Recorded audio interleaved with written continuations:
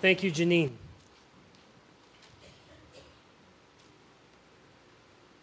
Will you pray with me? Holy and gracious Father, we thank you for your word, your unstoppable word. We ask, gracious Father, that it would be cast into our hearts, into the hard places in our hearts, the shallow places in our hearts, the thorny places in our hearts, as well as the good soil within our hearts, so that great harvest would grow. Holy Father, speak your word this day, we pray in Jesus' name. Amen. In case you didn't know this, the kingdom of God occurred this very week at this very place. During VBS, the kingdom of God occurred. Wherever the word of God is cast, the seed of God's word is cast, the kingdom of God grows. The kingdom of God this week grew in kids, in parents, grew in the leaders as well. Proof of this occurred just in the middle of the week when one of the kids, a parent asked me to talk to one of their kids, and one of the kids came up and said, "Pastor, I don't know how to believe in Jesus, and I really want to believe in Jesus because I really want to go to heaven." He's so adorable, this kid. So he sat in my office, and he's sitting there. His feet can't even touch the floor. They're swinging, you know. And I said to him, I asked him, "Do you believe that the Bible is the Word of God?" He said, "Oh, yes, it is." I said, "Is God faithful to all his promises? Does God keep his promises? Is God a truth teller?" "Yes," he said. And I said, have you been baptized?" "Yes." And then we opened to Romans 6. And we read, and I shared with him that those who've been baptized have been united to Christ. Thus, wherever he goes, you've been united to his death and united to his resurrection. And so I said, wherever Jesus goes, you get to go. And a big smile came upon his face. I said, "Jesus is in heaven?" He goes, "Yes." "That means I get to go to heaven?" "Yes." I said, "Is that good news?" "Yes." And then he said, "And it's true because God keeps his promises." That's the kingdom of God happening in my office with this little boy. Wherever the word of God is cast, the kingdom of God grows. In our reading from Matthew, we come across the parable of the good sower, or the sower. And the point of the parable is to speak about the power of God's word. As the word of God is sown, the kingdom of God grows. What does the kingdom of God look like, Jesus says? It looks like this. In the parable, he says it looks like a man reaching into a bag of grain. And they're grabbing a handful of grain, of seed, and throwing it. And throwing it all over the place. Some of it scatters upon pavement. Some of it upon rocky ground. Some among seeds. And some of it falls on good soil. That's what the kingdom of God looks like. Now, at first glance, this parable seems a bit foolish, I must say. The sower doesn't seem to be that careful with throwing his seed. He doesn't seem to be a good steward of this seed either. He's just throwing it all over the place. He doesn't send the soil away to some sample to see what's the really good soil and what's not. We don't see him reading a book on how to really grow a plant, a harvest. He's not asking for techniques. He's not looking for what's the best soil. He's just throwing the soil all over the place abundantly. Some gets on the pavement, some on rocky soil, some with the thorns, and some falls on good soil as well. Interesting. He doesn't seem to be that good of a steward then of that seed. Bit foolish, I must say. Now, I can't say it too loudly because we know the sower is God. And God can do whatever he wants. But the sower is God. The seed that's sown is the word of God. It's the gospel. It's Christ. And the soil is the hearts of men and women. It's pretty amazing that when Jesus speaks about the kingdom of God and how the kingdom of God occurs, it is amazing that he speaks about God being so liberal with his casting of seed. So generous, so abundant. It's kind of messy. Scatters here and there and everywhere. Keeps throwing it. Not good stewardship, but generous, abundant.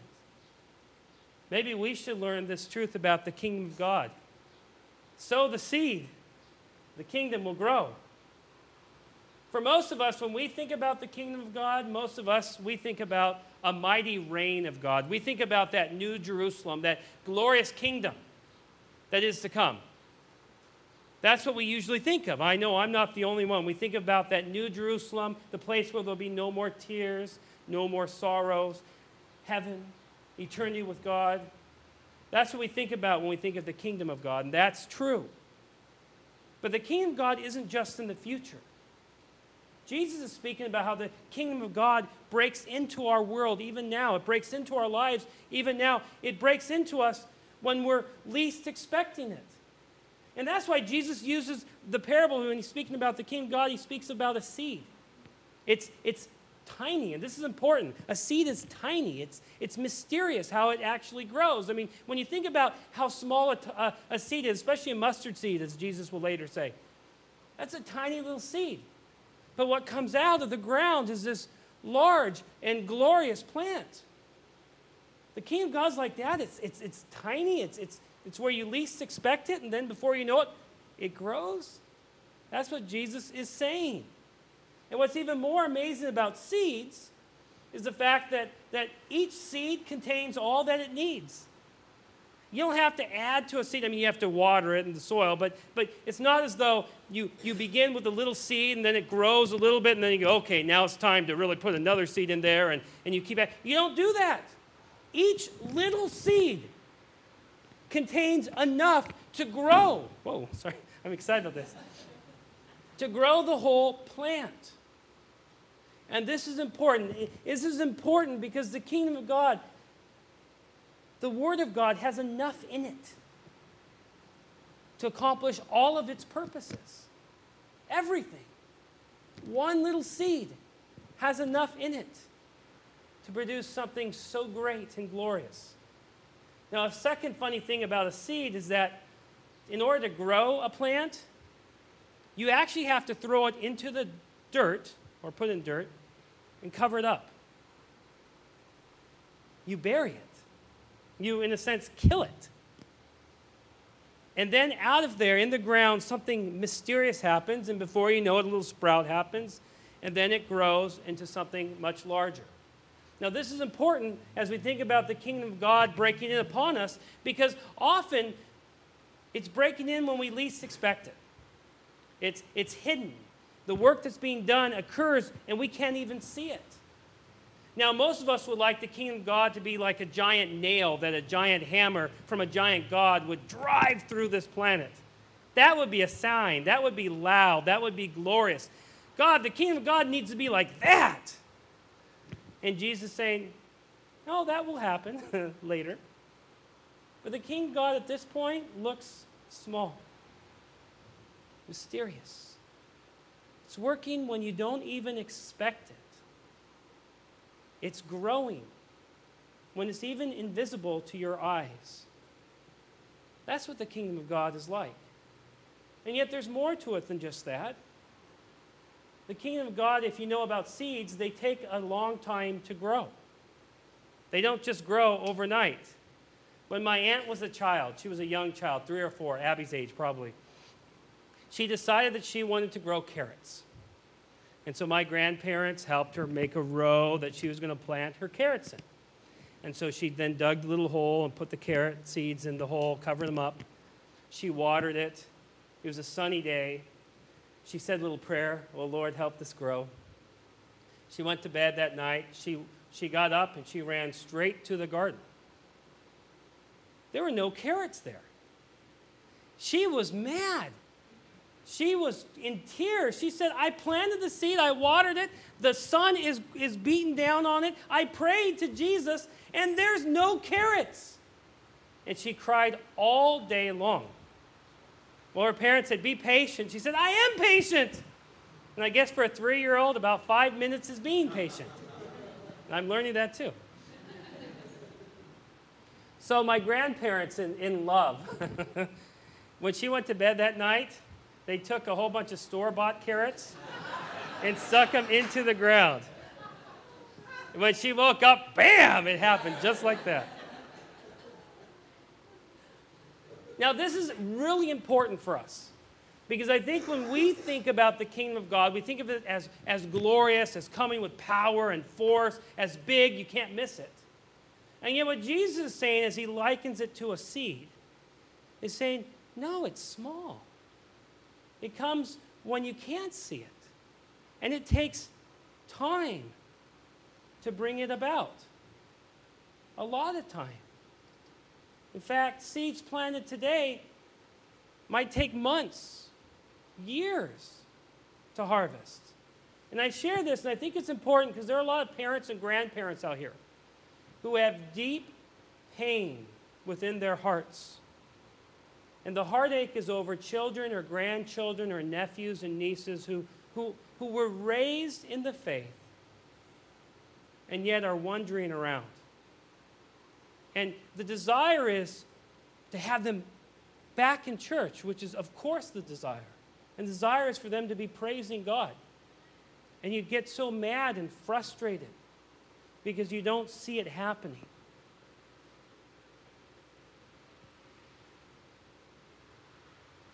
Think back to the seed for you. When you're in that place, think about the seed. Because you sowed a seed. A seed has been sown many times over. And in that seed has everything that's needed to produce a plant. It might take some time. It might take longer than you want. But that seed will grow. The word grows. It accomplishes, as our first reading said. It accomplishes everything God intends it to accomplish. I mean, your children, your grandchildren, your nephews and nieces, they have everything they need for their salvation because they have the Word. In a small dose of Word, they have all that's needed for salvation, for forgiveness, life, freedom, resurrection from the dead. It's already there in the tiny little word of forgiveness spoken into their ears, and the speck of gospel that they've read from the book, and from a splash of baptismal water, and from a piece of bread that they've eaten, and a sip of wine. The seed has been planted. The seed grows. Not in our time, but it still grows and grows. There's a young woman who came here a number of years ago, and she was a student at Concordia.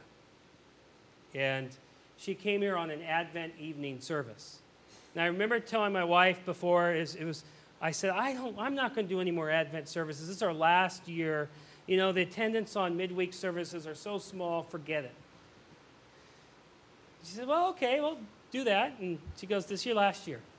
Well, the first Wednesday of Advent, this woman comes in. She's a student at Concordia. She graduating Concordia. She was a daughter of a pastor, Missouri Synod pastor.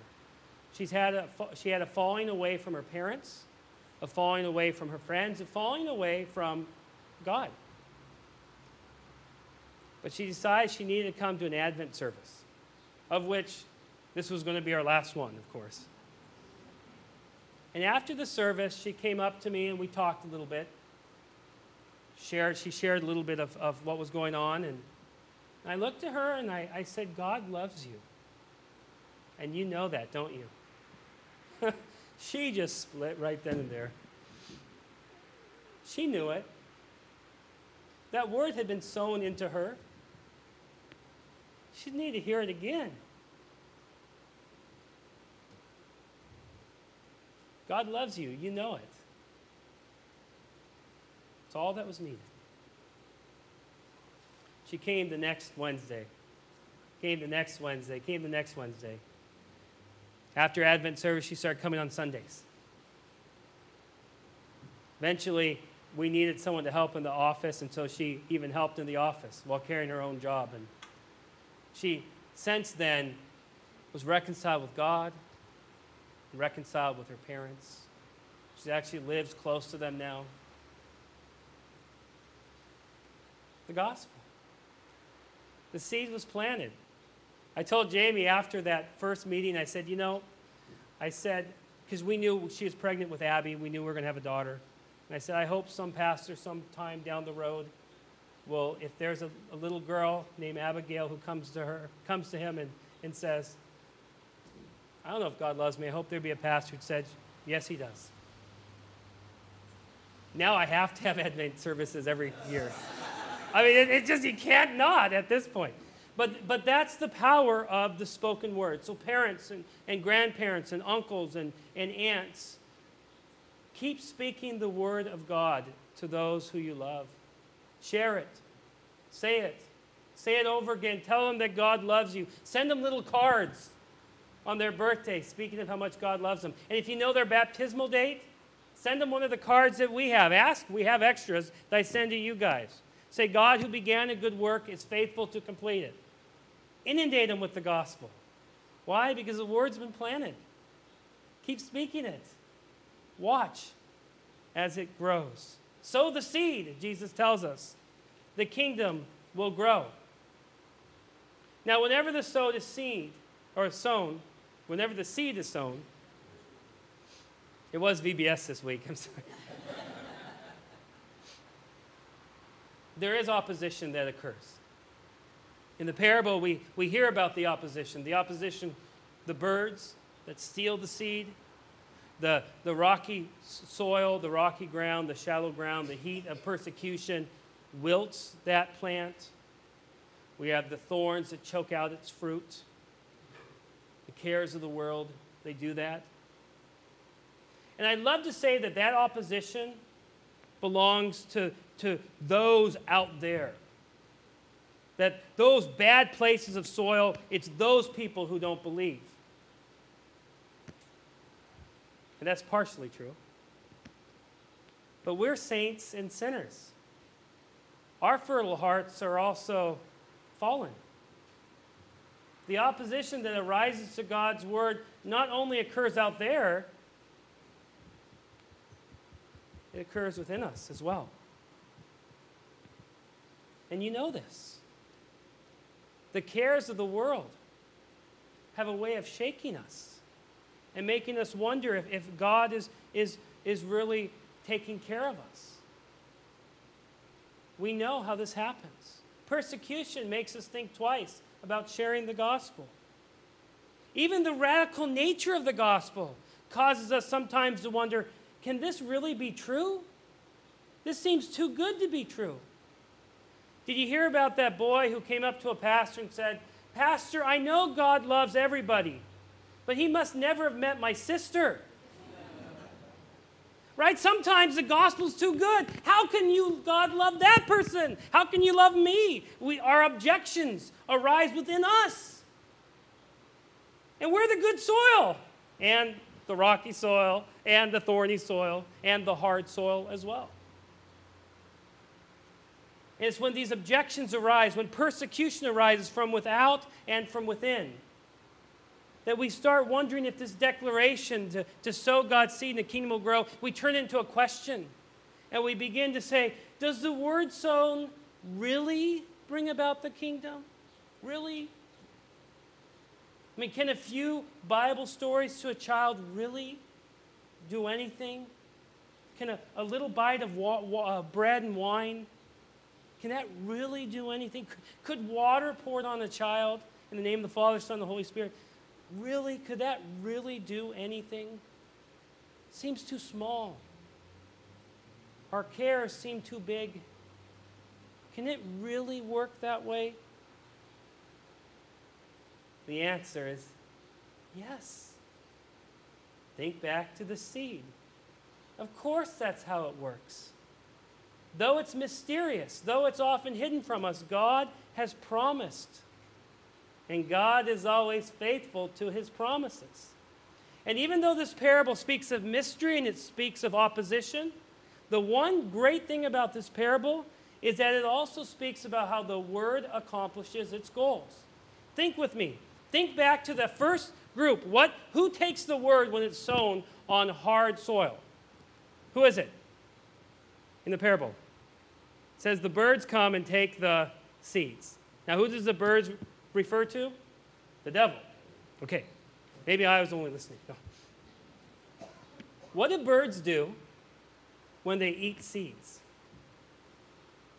They excrete those seeds. And what happens to those excreted seeds? They grow. Don't you understand what Jesus is saying? Even when the devil comes in and swaps up all the seed and takes it, what happens? It passes right through him, it gets into the ground, and it grows. Devil, you can't stop it.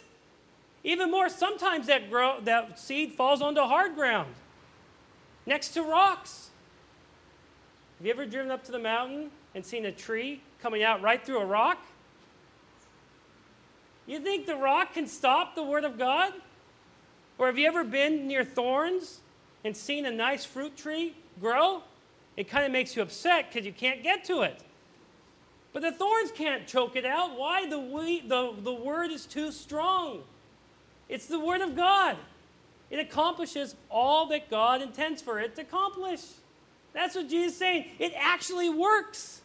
It grows. It produces a harvest. Now, what about those thorns? It's hard for us to get to that fruit. Jesus knows that. But we're speaking about the kingdom of God. And Jesus is willing to put the thorns on himself in order to have you, that fruit.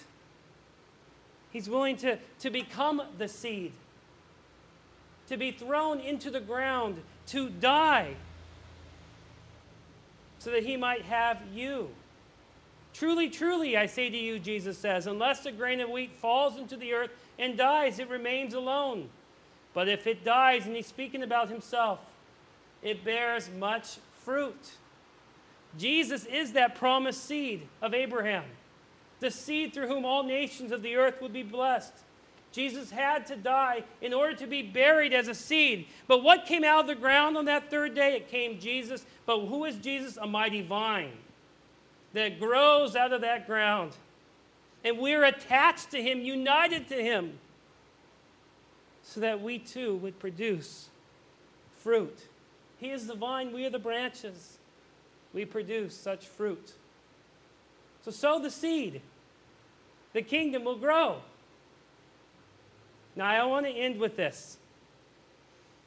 In August, I will be starting my 8th year here.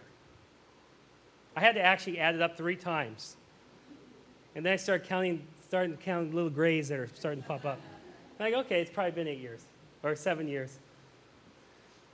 I was going through my desk this week, and I came across a box. And in the box, there was an envelope with pictures.